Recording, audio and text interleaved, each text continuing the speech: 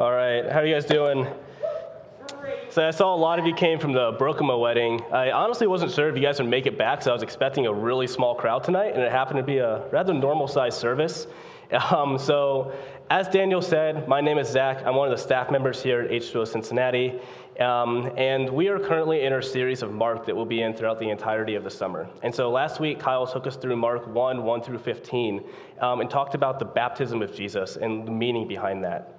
And so in Life Group Thursday, we covered the middle section of Mark, and we're trying to use Life Group as a way to cover the parts that we aren't going to cover in the sermon series. And so we're going to be continuing throughout Mark this week in Mark chapter 1. And if you're anything familiar with the Gospel of Mark, it's a little bit unfamiliar compared to the other ones, in that it can be rather fast-paced when you go through it. So like Matthew and Luke take their time setting up the background, the characters, everything that's happening. You see, they don't get to the start of Jesus' ministry until chapter 4, and by verse 14, Mark's already thrown us into the action. And so it just kind of, when you read it fast-paced, it kind of seems like a lot of short stories just kind of thrown together. And I think because of this, we can be really tempted to like skim through Mark and not really see the depth of Mark's writing. And so we're just going to camp in 8 verses tonight and really just dissect them and see what truth Mark is giving to us. And so before I do that, I just want to give you a question to really ponder over as we go through this, which is, who is Jesus to you? Who is Jesus to you? So I'm going to pray, and then we're just going to get into the scriptures. Father, dear Lord, I thank you for this day. I thank you for just your creation, Lord. I praise you for springtime. I praise you for summer. God, I praise you that we are able to walk outside and see your majesty in all of creation.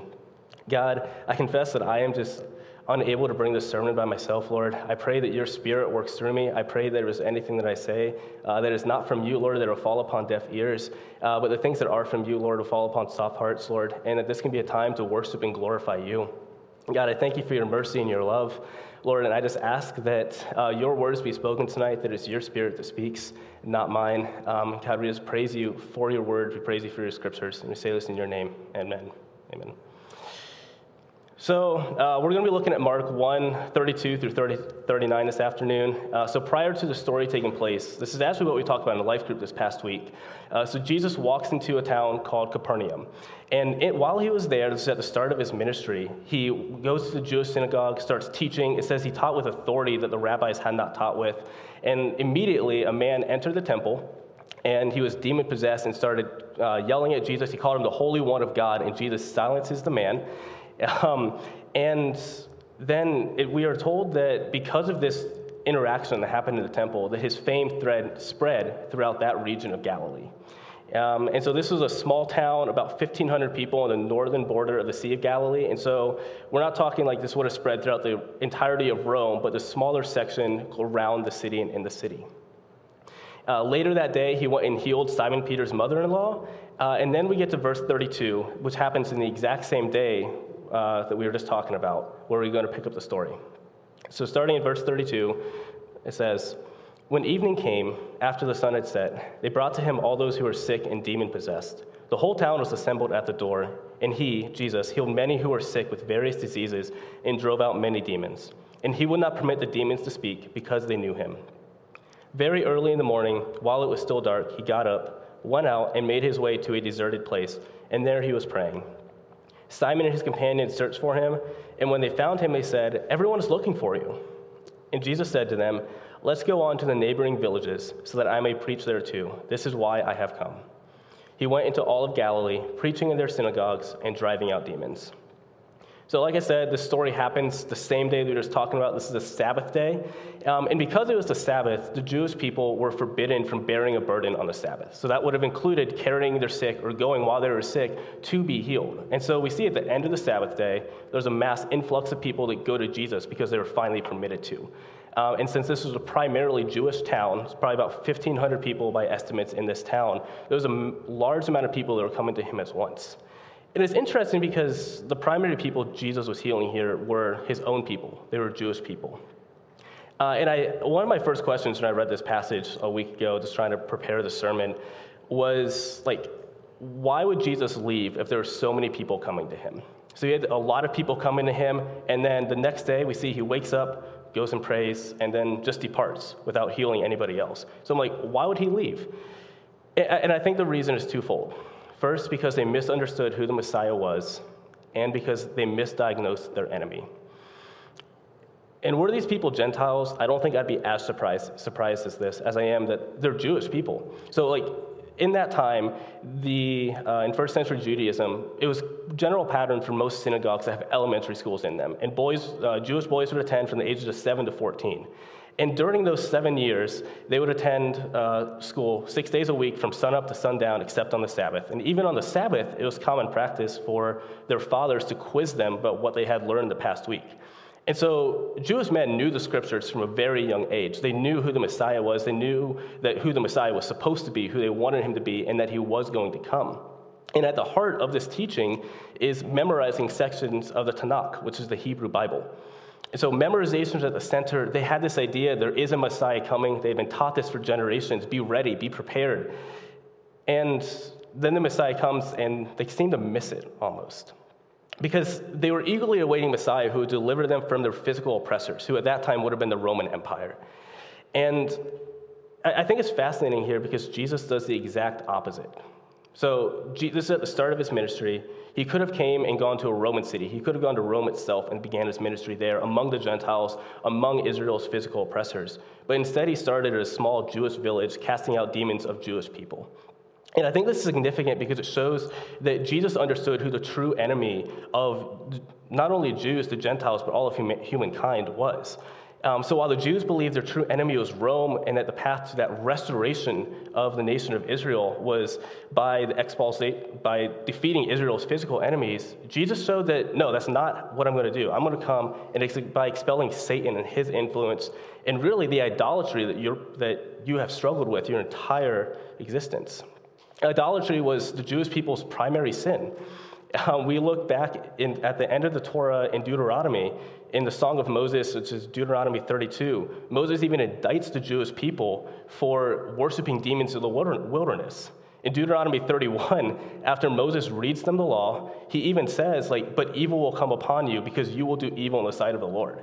And so it really sets them up for failure from the beginning. The Torah assumes that the people are going to be disobedient to the law that was given to them. And we see this disobedience continuing all the way up until Jesus' time, and then he begins pushing back really the forces of evil and the darkness.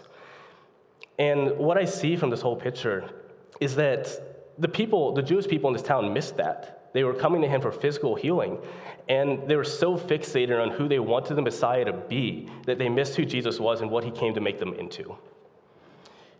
And it wasn't just the crowds that misunderstood this as well. The first apostles did not get this either. And so by this story, Jesus had already called Andrew, Peter, James, and John. So the latter three of those would actually be a part of his inner circle.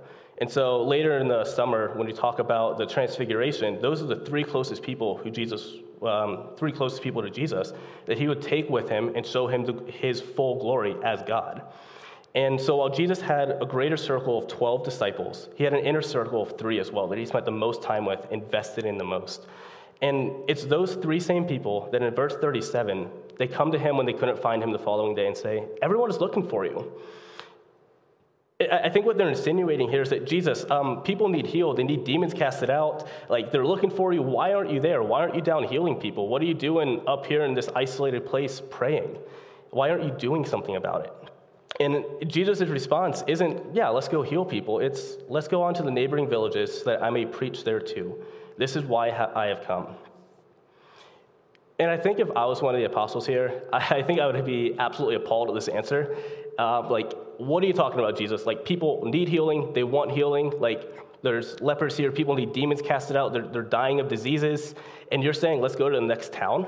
The apostles are Jewish, just like the crowds. And they had in their mind who this Messiah was supposed to be, this physical defeater and conqueror of the Empire of Rome.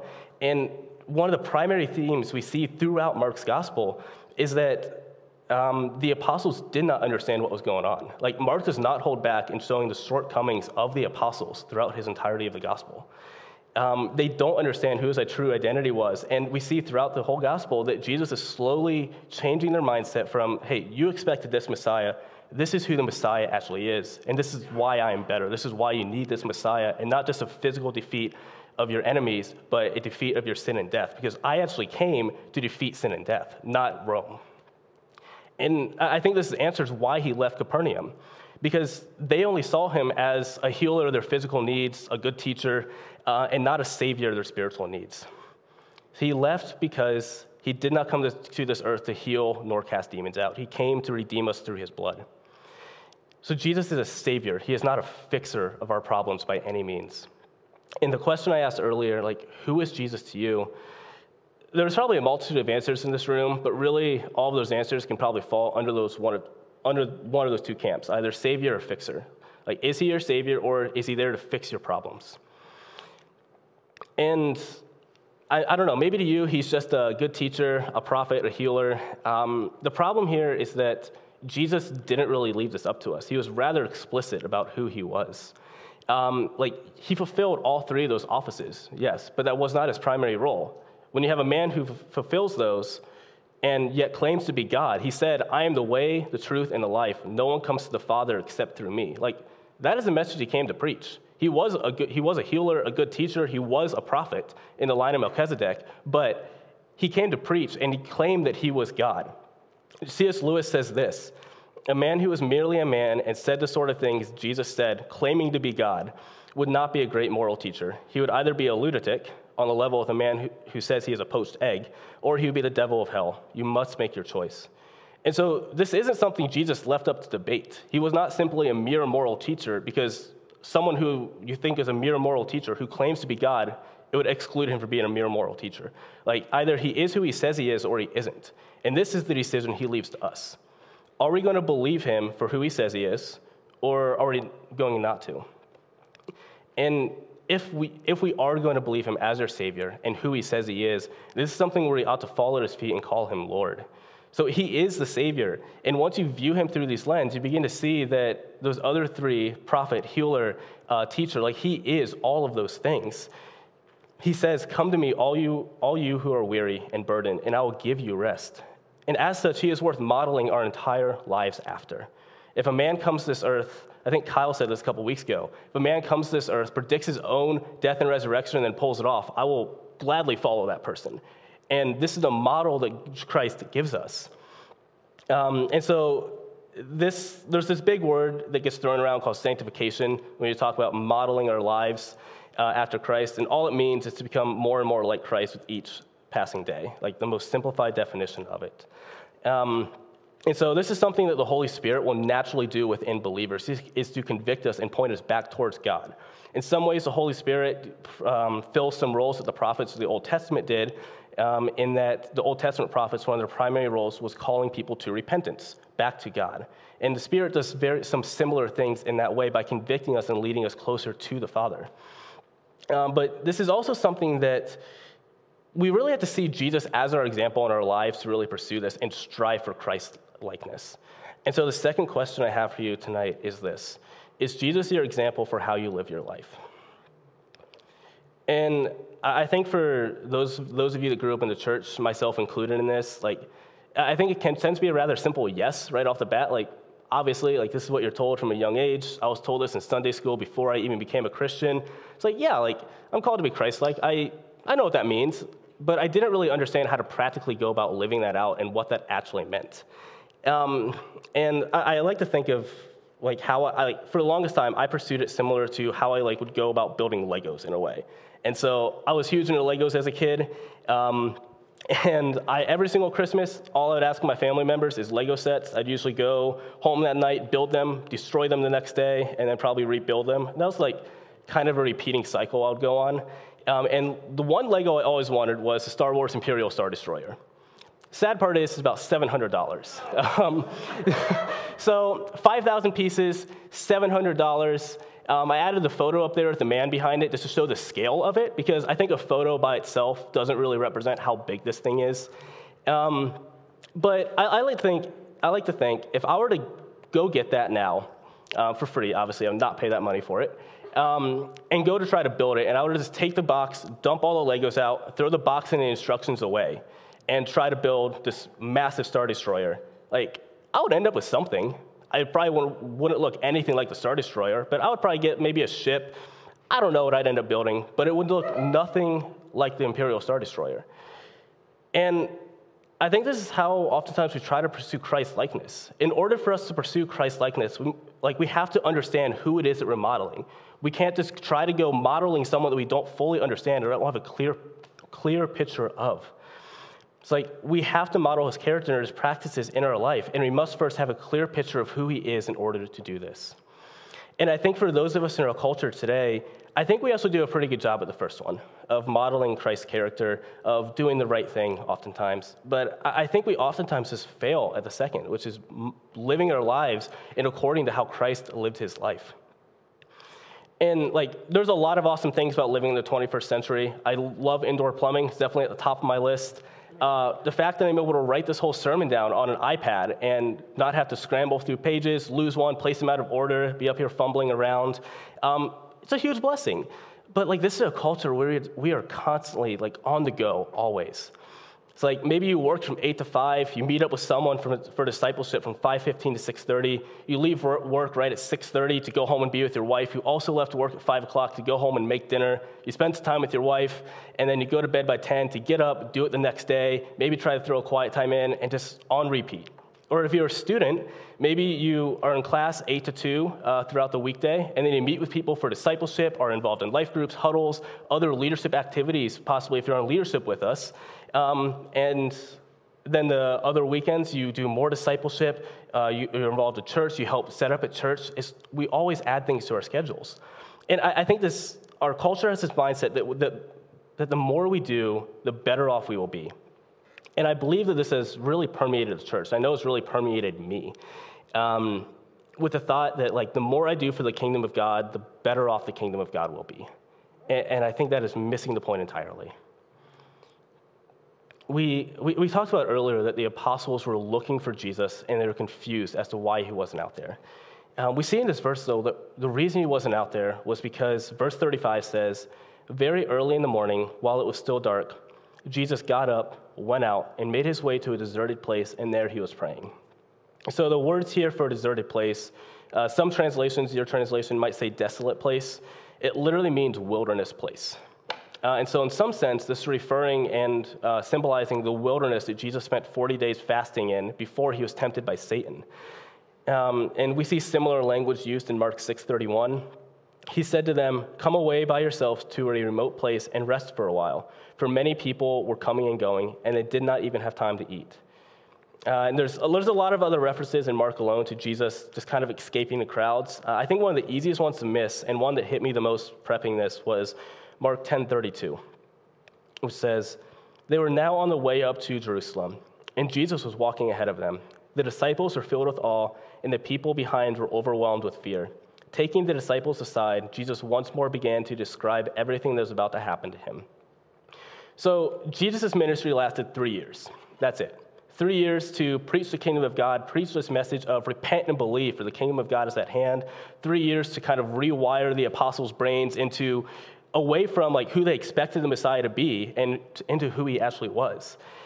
And so when I read this, knowing how limited time he had, I'm honestly kind of frustrated at first with Jesus. Why are you not using every single moment you have to share with your disciples, to teach them more, to tell them the gospel, to tell them what to do when you've left more? Why are you not using every single moment of your ministry life to teach? And I think I'm so misguided in thinking this. Jesus greatly valued his rest and time with the Father. And if Jesus is our example, we are to live and we ought to value that rest and time with the Father as much as he did. And I really don't think that for Americans, this is something that we really think about that much, is valuing time and rest with the Father, because we are always on the go, always doing something else. And I see here that Jesus models for us how to live completely differently from how we often do it. Where we try to find time to rest in the midst of our busy lives, Jesus lives his entire life from his rest. What is secondary to our life and our ministry is primary to his life and his ministry. And so if this is something that you struggle with or want to implement more into your life, I want to give you 2 practical ways to help with this, to help give yourself more of a rest going forward. So the first of these is Sabbath. And so This is something we see practiced all throughout Scripture. It's not a command in the New Covenant, though. Like, Jesus institutes 9 of the 10 commandments in the New Covenant, but he does not institute this one. So therefore, Christians are not commanded to follow the Sabbath. But that doesn't take away from the fact that it's Scripture and that there's wisdom behind why God instituted the Sabbath in the first place. So it's not commanded, but it's wise at the same time. So if we look at Genesis 2, 1 through 3, where God instituted it, he says, "So the heavens and the earth and everything in them were completed. On the seventh day, God had completed his work that he had done, and he rested on the seventh day from all his work that he had done. God blessed the seventh day and declared it holy, for on it he rested from all of his work of creation. So God rested from his work and blessed it and made it holy and set it apart as a result of him resting." Now, God had no reason to rest. I mean, he is the Alpha and Omega. He is the Almighty God. He himself did not need that rest, but he rested to set it apart and make it holy for us and to model for us a rhythm of how to live, because he knows us better than we know ourselves. In Deuteronomy 5, Moses says, upon telling the Israelites the Ten Commandments for the second time, "And remember that you were a slave in Egypt, and the Lord brought you out of there by a mighty hand and by an outstretched arm." So the Sabbath is not commanded of us, but we are a people who desperately need rest. God modeled this for us in creation and in Jesus' life. He was Jewish. He practiced the Sabbath perfectly. And if we are to go to him, when I think of the Sabbath and how I try to take one, it's a time to go to him in remembrance for what he's done. In Deuteronomy 5, Moses adds this to the Sabbath in a way of like, hey, when you Sabbath, remember how the Lord rescued you from from Egypt, not from Israel. Because we need to remember and look back and reflect, because Moses knew their hearts and the people would run astray eventually. And so he told them, reflect back, look at the promises God has brought you through and delivered upon, and the promises to which he is pointing you towards in the future. And so if you want to I know there's a couple people in our church who regularly take a Sabbath. And if you want to talk to somebody who does this a lot better than I do, I encourage you to seek out Rachel Milholland. I know she has regularly practiced the Sabbath for years, even throughout all of grad school. And so she was in grad school for pharmacy. And so I like to imagine that a pharmacy student can maintain a Sabbath diligently and see more fruit from their studies that most people can. It's not going to neglect your studies. She's actually told me time and time again that her studies have increased and her time studying has been more valuable since giving a day over to the Lord. And so I actually encourage you to seek her out and talk to her more about that if you're curious. So the second thing I want to mention tonight is a practical way to live in more of a rhythm of rest is prayer. And this is really the hardest part to write about tonight and prepare, because it seems so straightforward almost. I think every single one of us in this room would agree that we don't pray nearly as much as we should. And so coming up here and saying, y'all need to pray more, wouldn't really do anything. And so I don't want that to be the message that comes across by any means, because I think the issue that that I know I at least struggle with, I think a lot of people do, is actually a little bit deeper than that. Because if we had that mentality that all we need to do is pray more, I think that it's not really the model that Jesus lays out for us. And so I want to read Mark 1:35-38 and kind of dive into what I mean by that. So starting in verse 35, very early in the morning, while it was still dark, Jesus got up, went out, and made his way to a deserted place, and there he was praying. Simon and his companions searched for him, and when they found him, they said, "Everyone is looking for you." And he said to them, "Let's go on to the neighboring villages so that I may preach there too. This is why I've come." This is one of those passages I read, and I really can't imagine what Jesus is feeling emotionally during this time. And so I talked about earlier that these people were coming to him not because of who he was, but because of what he could do for them. These were his own people, Jewish people. These were God's chosen people. Jesus loved the nation of Israel. And so for him to be rejected by his own people as the Messiah, I cannot imagine what this prayer would have been that he retreated towards. We're not told it, but based on what I see in John 17 with the high priestly prayer, you see Jesus' emotions come out of him. In the Gospel of John, you see the shortest verse in the Bible, Jesus wept right after the death of Lazarus. And I think you see Christ to see the depravity of this world and the real consequence of sin, and his response is an emotional one. And then I think it reminds him of his mission and why he came. And I see a similar emotion being conveyed here. I could imagine similar emotion being conveyed in this prayer. And I think this is interesting because to me, when I read this, it seems remarkable that Jesus is healing and casting out demons, but I would not call this a success at all. And it's not a failure because Jesus failed to do anything, because the people came to him failing to realize that he was who he said he was, that he was the Messiah. And instead of going back to the crowds and trying to convince them otherwise and do more miracles and heal more people, he instead wakes up and retreats in prayer. He sought out the Father, recentered himself on his mission, and then he went on to the next town to preach the message of repent and believe. And the way he does this here is key, because he doesn't just add more prayer to everything else he is doing. He doesn't pray and go back, always constantly trying to do more for the kingdom of God. Instead, he substitutes his act of doing with the act of praying. And I think this is antithetical to how I often view prayer.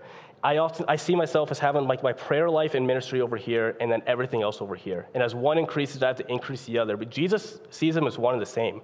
Like his entire life is a mixture of his mission for God and prayer, and he blends them perfectly. And so, like, if we're trying to model after Christ, we have to find a way to blend those and see those as one and the same, is that praying is doing the ministry for God, because you can do nothing without the Lord. E.M. Bounds says this about prayer: talking to men for God is a great thing, but talking to God for men is greater still. He will never talk well and with real success to men for God who has not learned well how to talk to God for men. He will never talk well and with real success to men for God who has not learned well how to talk to God for men.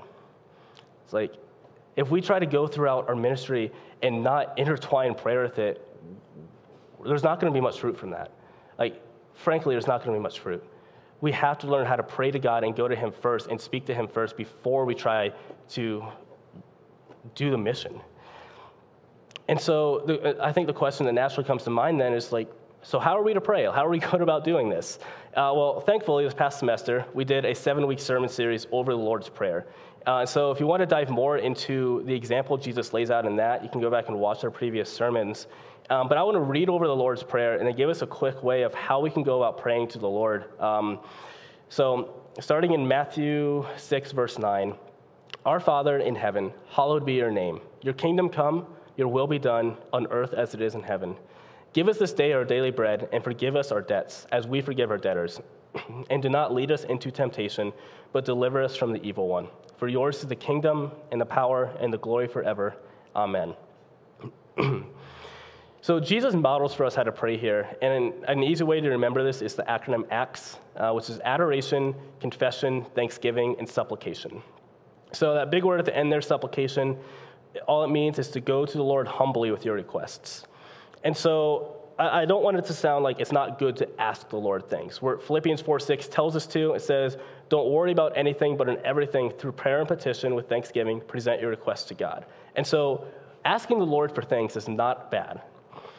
But I think when we often go to the Lord with our requests, we go to him as if he is not our savior, but our fixer. We go to him and say, like, "Hey, God, here's my request. Hey, please fix this," and then we walk away. So, like, it's not bad to go to him. Like, if you maybe need an A in your finals, or that job you like, or that house you and your spouse want to buy, or like maybe like a family member is sick with cancer and you're praying that God will heal that cancer miraculously. Like, these are good things to pray for. But the concept of supplication is going to the Lord humbly. And supplications not only last because it fits the acronym well, but because I really think the first three, adoration, confession, and thanksgiving, not only glorify the Lord, but gets our hearts in this posture, what's ready to worship him and actually go to him humbly. So we're not just going to him with a haughty heart, asking him for things. We're going to him as humble men, recognizing him for who he is as the Lord. So I don't think we need any examples of how to present requests to the Lord, but I want to give an example of each adoration, confession, and thanksgiving from Scripture. And so for adoration, David presents a really good example of this in Psalm 27:4. "One thing I have asked from the Lord that I shall seek, that I may dwell in the house of the Lord all the days of my life, to behold the beauty of the Lord and to meditate in his temple." This is just a prayer of pure praise for who God is. Like David says, if I were to ask one thing is my whole life, it's to sit in the Lord's temple and behold his majesty, just to meditate within his temple and lift him up for who he is as the Lord and Savior of my life. And after adoration, let's go to him in confession. And I think one of the best examples of this is Psalm 51, after David commits adultery with Bathsheba and murders her husband. He says, "For I acknowledge my transgressions, and my sin is always before me. Against you, you only, Lord, have I sinned, and done this evil in your sight, that you may be found just when you speak and blameless when you judge." I think that's one of the most humbling prayers for a man to speak after he committed such atrocious acts previously. Like, David recognizes that he is a sinner and completely unworthy to be in the presence of a holy and almighty God. And he even says, like, "May you be found just when you speak." David understands that the Lord's justice is perfect and blameless when you judge. David recognizes his place. And I think confession really centers our heart to recognize who God is and to place us as on our knees before him. It's like, you are so much greater than we are. And lastly, thanksgiving. The psalmist in Psalm 100:4-5 says, "Enter his gates with thanksgiving and his courts with praise. Give thanks to him and bless his name. For the Lord is good, and his faithful love endures forever. His faithfulness through all generations." So I don't know. I really think that if you do these, that it's, I almost said like pretty near to impossible. I think it's absolutely impossible to go to the Lord with a haughty heart. If you come to the Lord in adoration, confession, and thanksgiving and submit yourselves before him. And so, like, let this be how we go to the Lord as our Savior, with a humble heart for who he is. Like, he is so much more than a mere fixer of our problems, and he deserves us to go to him for more than just our problems. Like, he did not come to conquer your oppressors or to satisfy your physical needs, but to set you free from the yoke of slavery that is sin and death. And I think we fall into the same trap that the Jews in Capernaum fell into, which is that we become so fixated on who we want Jesus to be that we miss who he is and who he came to make us into, which is sons and daughters of the one true King. It's like, there are miracles Jesus could do. He healed people, he casted out demons, but the greatest miracle he ever did is taking us from death to life.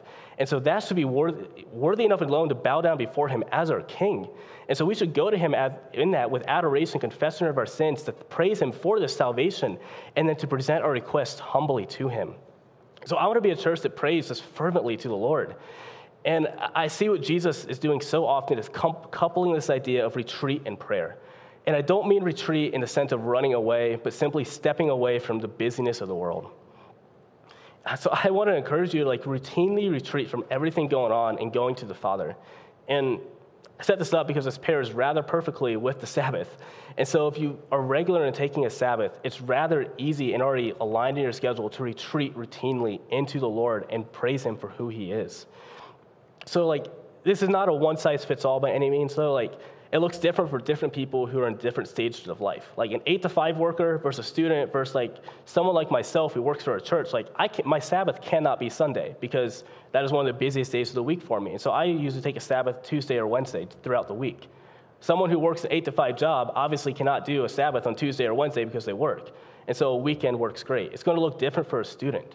And so, like, this is something where you have to work out with the Lord. It's like, when is the best time? When can I sacrifice time doing other things to simply rest in you and bask in you?